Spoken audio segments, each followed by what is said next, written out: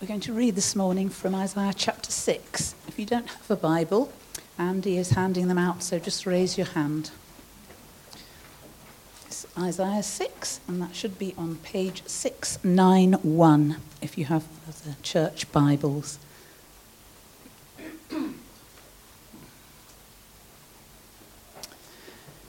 In the year that King Uzziah died, I saw the Lord high and exalted, seated on a throne, and the train of his robe filled the temple.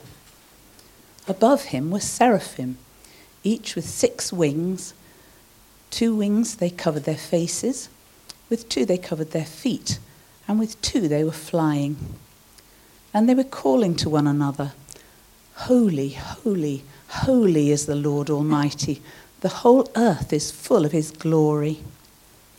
At the sound of their voices, the doorposts and the threshold shook, and the temple was filled with smoke. "Woe to me," I cried, "I am ruined, for I am a man of unclean lips, and I live among a people of unclean lips, and my eyes have seen the King, the Lord Almighty." Then one of the seraphim flew to me with a live coal in his hand, which he had taken from the altar. With it he touched my mouth and said, "See, this has touched your lips. Your guilt is taken away, and your sin is atoned for." Then I heard the voice of the Lord saying, "Whom shall I send, and who will go for us?" And I said, "Here am I, send me." He said, "Go, tell this people, be ever hearing, but never understanding. Be ever seeing, but never perceiving. Make the heart of this people calloused. Make their ears dull, and close their eyes. Otherwise they might see with their eyes, hear with their ears, understand with their hearts, and turn and be healed." Then I said, "For how long, Lord?" And he answered, "Until the cities lie ruined and without inhabitant, until the houses are left deserted and the fields ruined and ravaged, until the Lord has sent everyone far away and the land is utterly forsaken.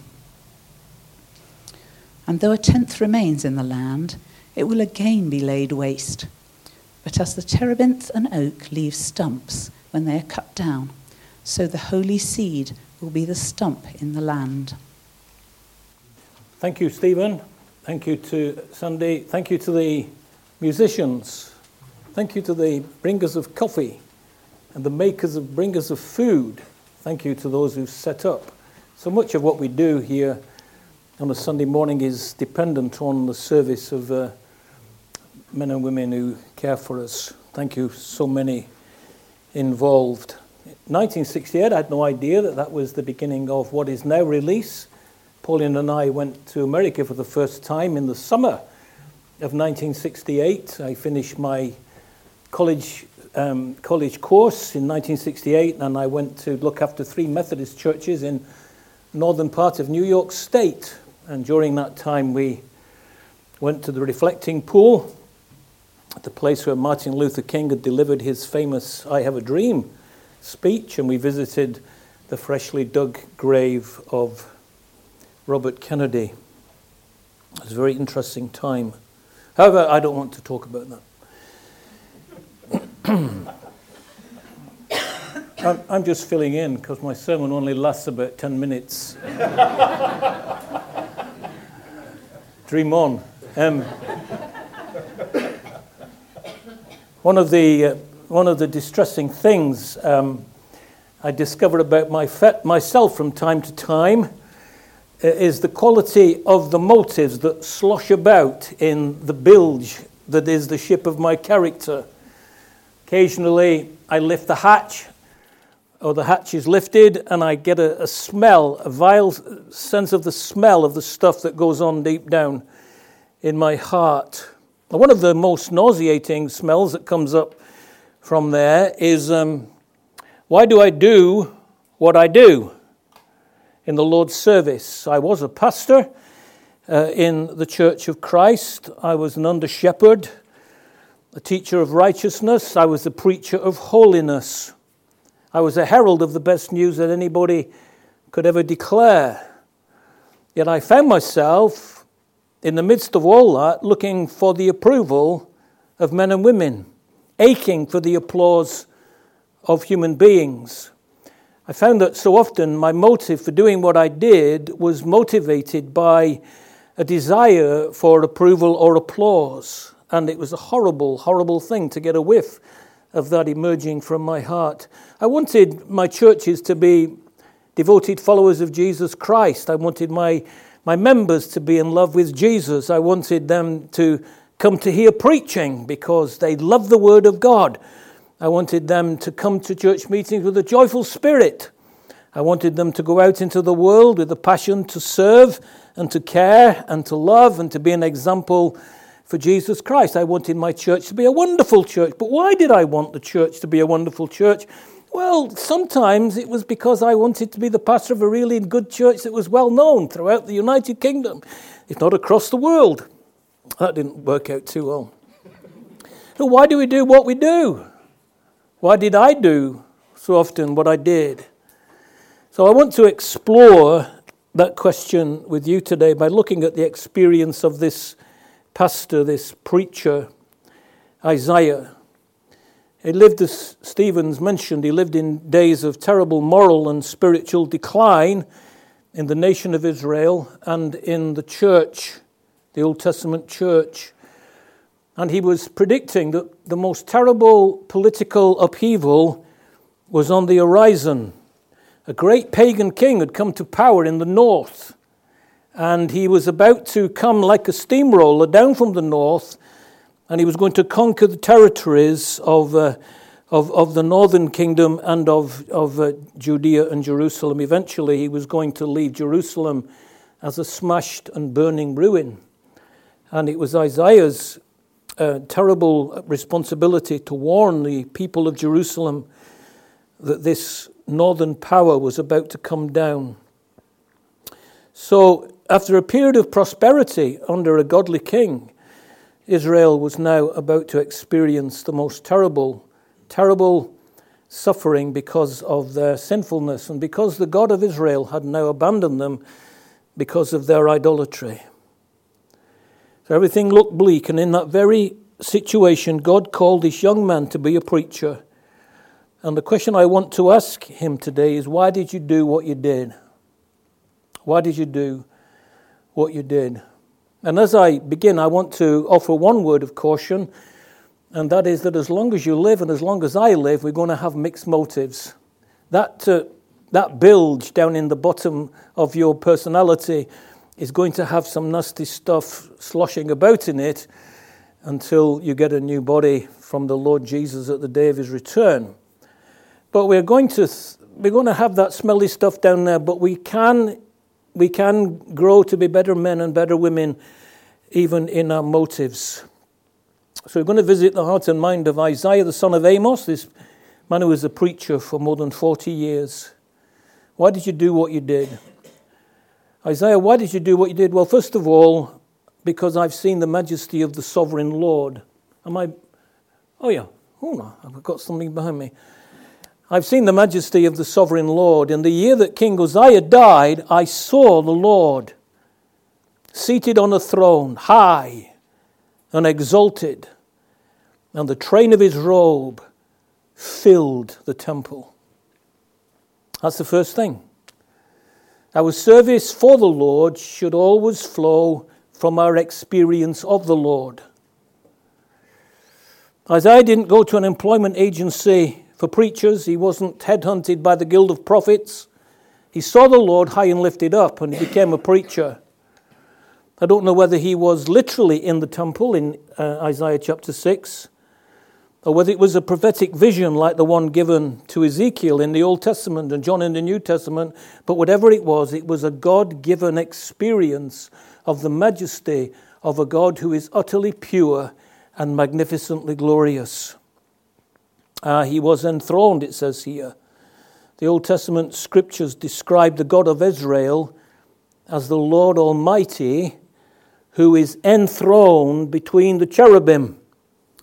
There was in the heart of the tabernacle and then in the heart of the of the temple a cubic room. It was the same height, has the same width, has the same length. It was a cubic room, and it was called the Holy of Holies, and it contained the chest made of acacia wood in which the Ten Commandments were placed. The Ten Commandments were a document that described to Israel the covenant love of God and what he expected of them if they loved him. On top of the chest was something called a mercy seat. It was solid gold, and out of it were molded two angelic-looking figures with wings, the cherubim. And there it says that God is enthroned above the mercy seat between the cherubim. That's the description that you find in the Old Testament. He was enthroned between the cherubim. That's the one that Isaiah experiences here in chapter 6. In the year that King Uzziah died, I saw the Lord seated on a throne, high and lifted up, and the train of his robe filled the temple. And Isaiah's never going to be the same man again.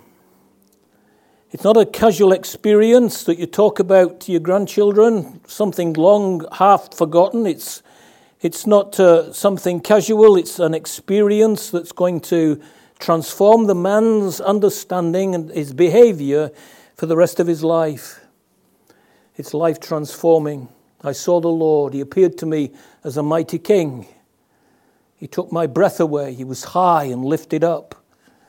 The royal cloak he was wearing filled the temple, the whole temple. There wasn't anything else to look at or to see but the glory of God, because the glory of God filled everything that there was to be seen in the temple. It filled everything in every way. He was sitting on a throne, and his majesty filled everything. It also says he was exalted. I saw the Lord high and lifted up, extolled. There were a group of seraphim above him. It's common to regard these as pictures of angels. You see that? It says there, above him were seraphs, each with 6 wings. What is this? Are they angels in the vision? The Hebrew literally means fiery ones, fiery creatures. Strangely enough, it's the same word that's used of those fiery snakes that bit the Israelites in the wilderness.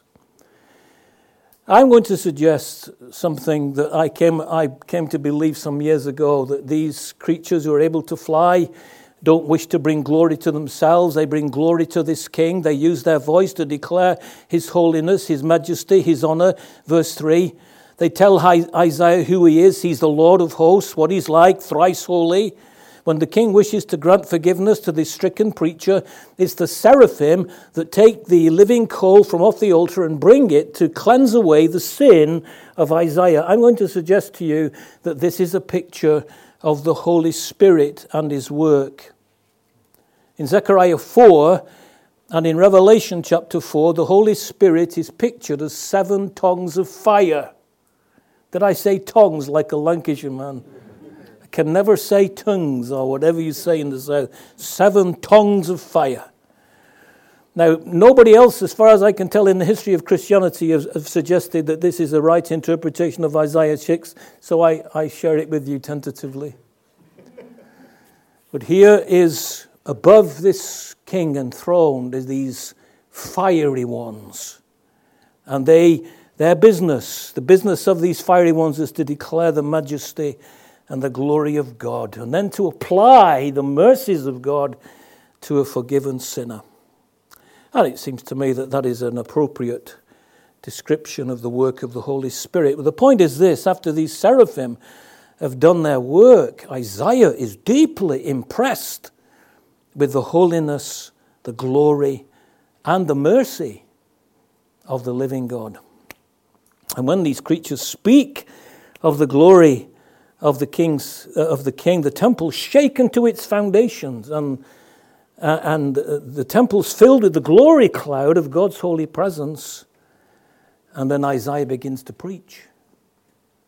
And that reminds me of a passage in the New Testament. When they had prayed, the place where they had gathered together was shaken. And they were all filled with the Holy Spirit and began to speak the word of God. with boldness. They preached because they'd experienced God. The majesty of King Jesus filled their minds and hearts, and they went out to preach. Why did Isaiah do what he did? Because he experienced the King's majesty and was touched by his holiness and heard his words about his greatness, felt the earth-shaking power of his presence. And who is this King? Stephen alluded to it. This King that Isaiah saw is Jesus. If you turn with me, please, to John chapter 12. John chapter 12 and verse 41. John is teaching us here. Verse 37, even after Jesus had done all these miraculous signs in their presence, they still would not believe in him. This was to fulfill the word of Isaiah the prophet. Lord, who has believed our message? To whom has the arm of the Lord been revealed? That's from Isaiah chapter 53. For this reason they could not believe, because as Isaiah says elsewhere, he's blinded their eyes, deadened their hearts. They can neither see with their eyes, nor understand with their hearts, nor turn that I would heal them. That's Isaiah chapter 6, this very chapter that we're looking at. Isaiah said this because he saw Jesus' glory and spoke about him. So what's going on here in Isaiah chapter 6 is that Isaiah was granted a vision of Jesus Christ, the Son of God, who is glorious and is the true King. Some years ago, one of my young friends tried to educate me about the stories of Narnia by C.S. Lewis. Actually, this very week, I've downloaded them onto my tablet to read them again. I read The Silver Chair to my children when they were young. I've never read them from beginning to end, so I've downloaded them onto my tablet together with the three books in the science fiction trilogy. But one of my young friends tried to educate me in the stories of Narnia. Jesus is depicted as a huge lion called Aslan. You will all be familiar with this quote. And now, said Aslan, to business. I feel I am going to roar. You'd better put your finger in your ears. And they did. And Aslan stood up, and when he opened his mouth to roar, his face became so terrible that they did not dare look at it. And they saw all the trees in front of him bend before the blast of his roaring, as grass bends in a meadow before the wind. Grass, not grass. Grass, as grass bends before the wind. That's a great picture, the majesty, the terrifying majesty of God. One of my favorite men in history, although you have to concede that a lot of these guys had unique experiences, but one of my favorite men is George Whitefield, who did such an amazing ministry in the United Kingdom and then went to the eastern seaboard of the States. I want to listen to the experience of George Whitefield when he was 22 years of age. Early in the morning, at noonday, evening and midnight, nay, all the day long did the blessed Jesus visit and refresh my heart. Sometimes as I was walking, my soul would make such sallies as though it would go out of the body. At other times I would be so overpowered with a sense of God's infinite majesty that I would be constrained to throw myself on the ground and offer my soul as a blank in his hands to write on it what he pleased. 22 years of age. Now, we may not know the intensity of these experiences. We may not know the duration and the passion of them, but shouldn't we know something of them? One of the burdens I've experienced over the years in Christian leadership is disappointment. I'm often disappointed with myself. I've often been disappointed with the performance of Christians who seem to have so little heart for the prayer meetings, who don't have a heart to serve sacrificially in the life of the church. Christians who are happy all the time to be taking, but never seem to be inclined to give and to serve. I long for a generation of Christians who will love the Lord, love his church, love his world, and serve with passionate devotion. I long for that, but here's the thing, there's absolutely no use my hoping that they will do it for me. They will only do it not out of a voluntary spirit, but because they've caught a glimpse of the King in his majesty, so that they do it for him, that his glory, his personality, his beauty, his purity has impinged on their awareness of who they are and what God is. Because they've seen the King high and lifted up, and his glory making an impact on their lifestyle. Isaiah, why did you do what you did? Because I saw the sovereign Lord. Listen to A.W. Tozer, famous American evangelical. Come near to the holy men and women of the past, and you will soon feel the heat of their desire after God. They mourned for him, they prayed and wrestled and sought for him day and night, in season and out. And when they had found him, the finding was all the sweeter for the long seeking. I want deliberately to encourage this mighty longing after God. The stiff and wooden quality about our religious lives is a result of our lack of holy desire. Complacency is a deadly foe of all spiritual growth. Acute desire must be present, or there will be no manifestation of Christ to his people. I've seen the majesty of the sovereign Lord. Have you got any awareness of what that means? Isaiah, why did you do what you did? Because I've seen the majesty of the sovereign Lord. Secondly, I've experienced the pain of personal brokenness. I've experienced the pain of personal brokenness. The shattering thing for Isaiah, as it's developed for us in these chapters, is that in chapter 5, he's inspired by the Spirit of God to pronounce 7 woes on the behavior of people who live in his culture. Just go home sometime maybe today or tomorrow, look at chapter 5 of Isaiah and pick out the woes. He has to condemn their consumerism. Woe to those who add house to house and field to field, verse 8 of chapter 5. He has to condemn their sensualism. Woe to those who rise early in the morning that they may pursue strong drink, who stay up late in the evening that wine may inflame them, verse 11. And there are other things that there he has to preach against. But in chapter 6, he has one more woe left, and it's to be applied to himself. Woe is me. Chapter 5, woe is them, woe is them, woe is them. Preacher has to preach about the sins of his people. And then in chapter 6, as he stands before the holy purity of the living God, he has to pronounce a woe on himself. Woe is me. And it's the most painful realization a preacher can make. My lips are unclean. Woe is me, for I am a man of unclean lips. That was his profession, that was his life, that was his calling, to use his lips for the glory of God. And here he is saying, my lips are unclean. A proclaimer of righteousness, I'm unclean myself. There's a brokenness about this. Psalm 51 says the sacrifices of God are a broken spirit, a broken and a contrite heart, O God, you will not despise. That's what King David felt when he allowed pride and lust and the casual use of power to lead him into adultery and into lying and into cover-up and then into murder.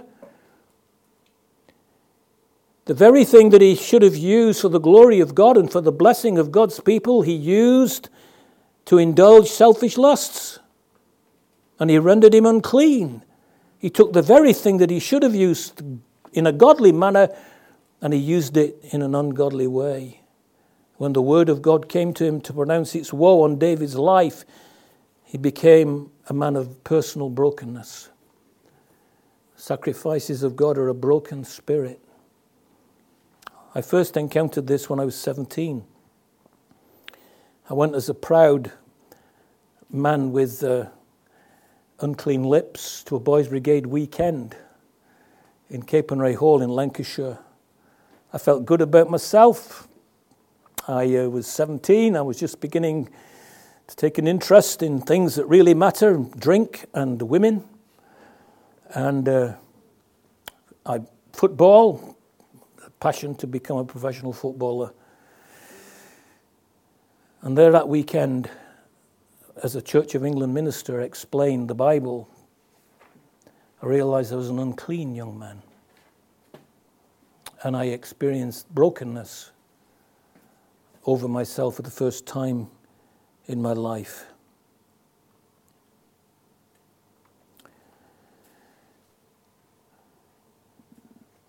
You know, it's very hard to go into an intensive care unit to comfort a friend when you don't know what it is to go through that experience. I went to visit a friend in the intensive care unit in Kingston. He'd almost died unnoticed in his hospital bed. He had terrible asthma. He'd been rushed into intensive care. When I went to see him, he was on a machine that was breathing for him. And he could hardly speak. And I tried to comfort him, but I didn't know how to comfort him because I didn't know what it was like. Next time, then I've had my own experiences of brokenness and ill health and what it is to be looked after in a cardiac unit. So after that, whenever I visited someone, I had a measure of sympathy and understanding. And it's got to be like that for authentic Christian ministry, whether it's to a friend in the church, whether you stand before thousands to declare the gospel. You're not a holy, intact, I've got it all together person. You can only minister if you've been broken. If before the Lord you felt ruined, woe is me, for I am ruined. You feel like the best thing you could do in the Lord's presence is keep your mouth shut. You're not standing on a pedestal looking down upon all the unclean people around you in the world. No, you've stood in the depths. You know what it is to be a condemned sinner, to stand before the Lord guilty of pride and arrogance and selfishness and all the broken commandments that lie behind you. You know what it's like to have been there and to have stood condemned by the holiness of God, and then to get up and to know that you're not a person looking down upon sinners. You are a person down at that level looking up to the grace of God. There are Pharisees in the life of the church who have to tut-tut on their lips, ready to come out when some unclean member of the public comes across their path. We live in a culture of irreligious Pharisees. This is one of the strangest things I find about the culture I live in at the moment. It seems like the world is full of irreligious Pharisees who use social media to easily and quickly condemn the behavior of other people. Twitter users, Facebook users, sitting on high and mighty judgment on Donald Trump, on Theresa May, Jeremy Corbyn, and sundry other easy targets, writing their tweets and their Facebook posts in a condemning and critical spirit, criticizing motives and behavior. Sitting on a pedestal, looking down upon the other mealy-mouthed, meager sinners around them. It's the opposite of brokenness. There are pastors who are unapproachable and distant because the only place they feel safe is on a pedestal, out of the reach of the ordinary wrestlings of church members. So are you sitting here this morning in your intactness? Have you got it all together? Are you sitting here in denial of your own actual vulnerability and weakness? Has the King shown you what your heart is really like and then broken it? Do you know what personal brokenness is? It's the best sacrifice you can offer to the King The sacrifices of God are a broken spirit. A broken and a contrite heart, O God, you will not despise. Here's Isaiah. He caught a glimpse of the majesty, the holy majesty of King Jesus, and it broke him because he saw how unclean he was. In 1739, my favourite man, George Whitefield, who's by now 24, was on his way to America. It took a long time back then on one of those wooden sailing ships. And he'd already experienced the first beginnings of the evangelical revival, the 18th century evangelical revival. He'd preached in London and Bristol and other places. He preached in the open air. He preached on Kennington Common. He had seen thousands upon thousands of football crowd size of people coming to hear him preach. Not everybody was pleased with his preaching. He had cats and dead dogs thrown at him on Kennington Common. Never had that. But thousands had flocked to hear his preaching. Thousands had been converted to Christ through his ministry. He's only 22, 23 years of age. He's one of the most famous preachers in England. Thousands. You only need to speak his name, and thousands gathered. Now he's on his way to America as a missionary. It was a long voyage to the New World, and it was time for God to do a new work in Whitefield's heart. Whitefield prayed, "Oh, that God may give me to know myself." He was led first to a new vision of the unapproachable heights of divine holiness. And then in contrast, I'm reading now from his biography, he was led first to a new vision of the unapproachable heights of the divine holiness, and then in contrast to a new sight of human sin. Sin in something of that blackness in which God sees it. Sin as it exists in fallen human nature. Broken and burdened, he found relief in pouring forth his sorrows in his letters to certain close friends.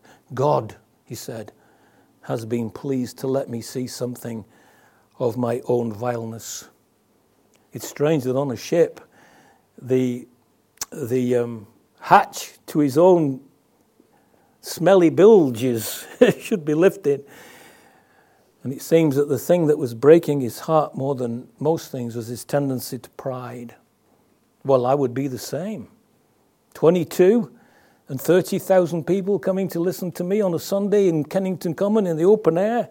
God has given me a silver voice, a silver tongue, that I can speak in such a way that people hear me and are broken and come to faith in Christ.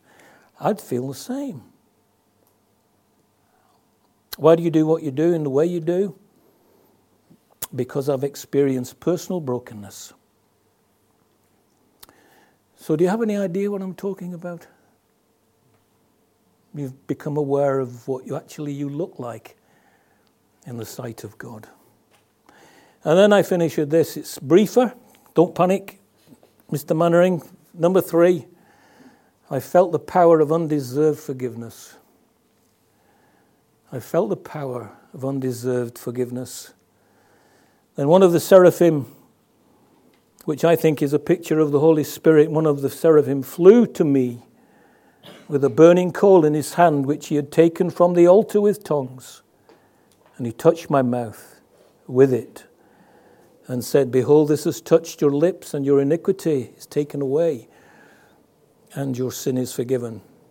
You know, once a year in Israel, on the Day of Atonement, when atonement was made for the sins of the whole people, burning coals were taken from the altar of sacrifice in the courtyard. Burning coals were taken from that altar, and they were taken into the Holy of Holies, and there incense was mixed with them, and a cloud of beautiful smoke filled the Holy of Holies and the holy place.